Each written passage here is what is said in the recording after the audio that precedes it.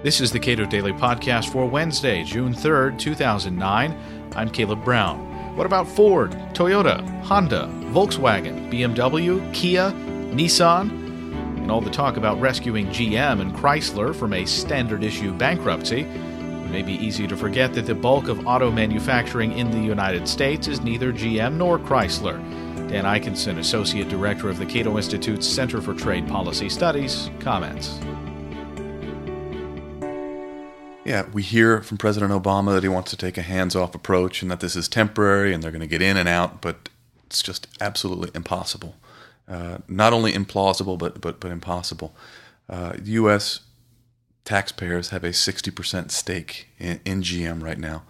The government has every incentive in the world now to show the electorate that they didn't make a mistake and that the taxpayers are going to get a return here. So that means policy is going to be invoked that incentivizes consumers to purchase GM products instead of, say, Ford.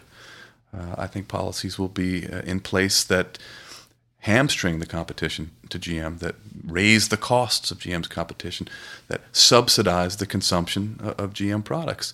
And I think that bodes poorly for Ford, and regrettably, at some point they might reach the conclusion that, we've been going it alone, we haven't asked for any money yet, but we're just not going to be able to continue to compete with a national treasury that doesn't have any end to its spending. This conversation didn't really get a lot of play.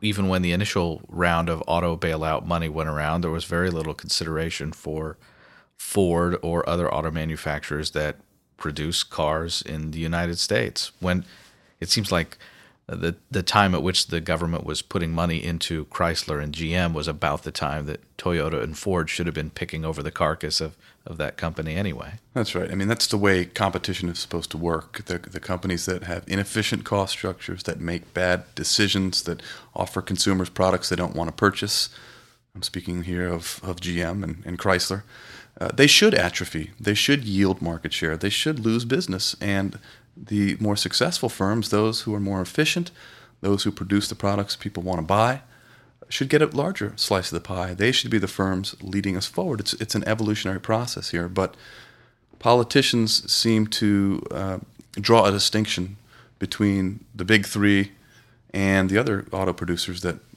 are operating here, the BMWs, the Toyotas and Hondas and Kias and Volkswagens. They are every bit as much American. They're employing American workers. They are paying taxes. They're supporting local businesses and local communities.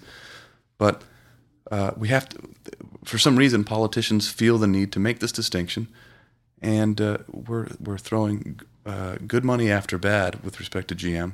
One of the big problems here is in the year 2000, GM was at its peak value. Its market capitalization was about $60 billion. Today, the U.S. Taxpayer has $50 billion invested in GM. In order to make taxpayers whole without earning any return, the company is going to need to be valued at $80 billion.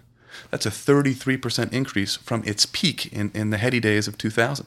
That's not going to happen next year or the year after, or many, many years from now.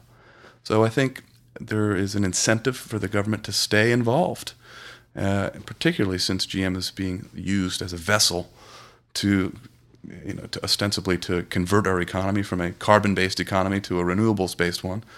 And regardless of what it costs, I don't see the government giving up on this project. As I discussed earlier with Jeffrey Myron, the government, through President Obama, says they would like to take a hands-off approach, but even by taking this company through a bankruptcy, firing the CEO, making decisions about where certain cars are going to be manufactured, be it in China or the United States, already made a bunch of key decisions. And by taking this company through a special bankruptcy, the unions took a smaller haircut and bondholders took a bigger haircut than otherwise would have occurred. Yes, the government, to the government, a hands-off approach means you can produce whatever you want, wherever you want, as long as they're small cars made in U.S. factories, paying labor, 30% above the going rate nationally. We have a problem here in the sense that the UAW contract expires in 2 years. will be right at the beginning of the 2012 election campaign. And if the puppet management of GM drives a hard bargain with labor, and labor doesn't like it, I don't see why labor isn't going to go straight over their heads to President Obama and say, excuse me, we have an election coming up, we want a better deal.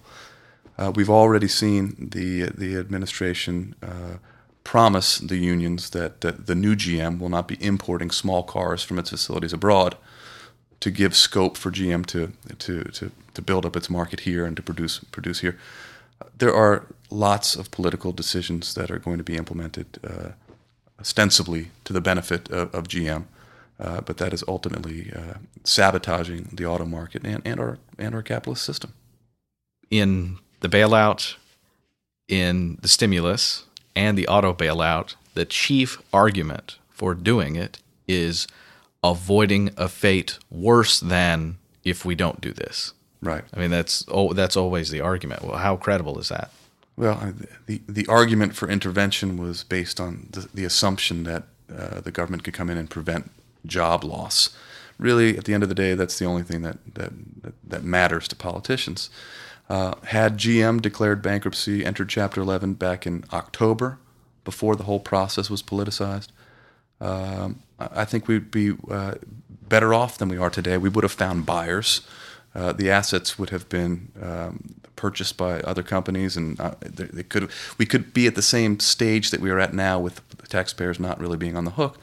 But taxpayers are on the hook now, and we're closing 14 of 47 plants in the United States.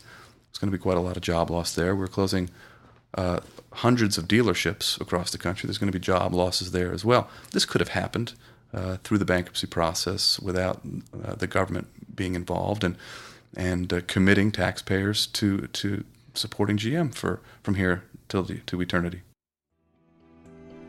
Dan Ikinson is Associate Director of the Cato Institute Center for Trade Policy Studies. Read more of his work at cato.org.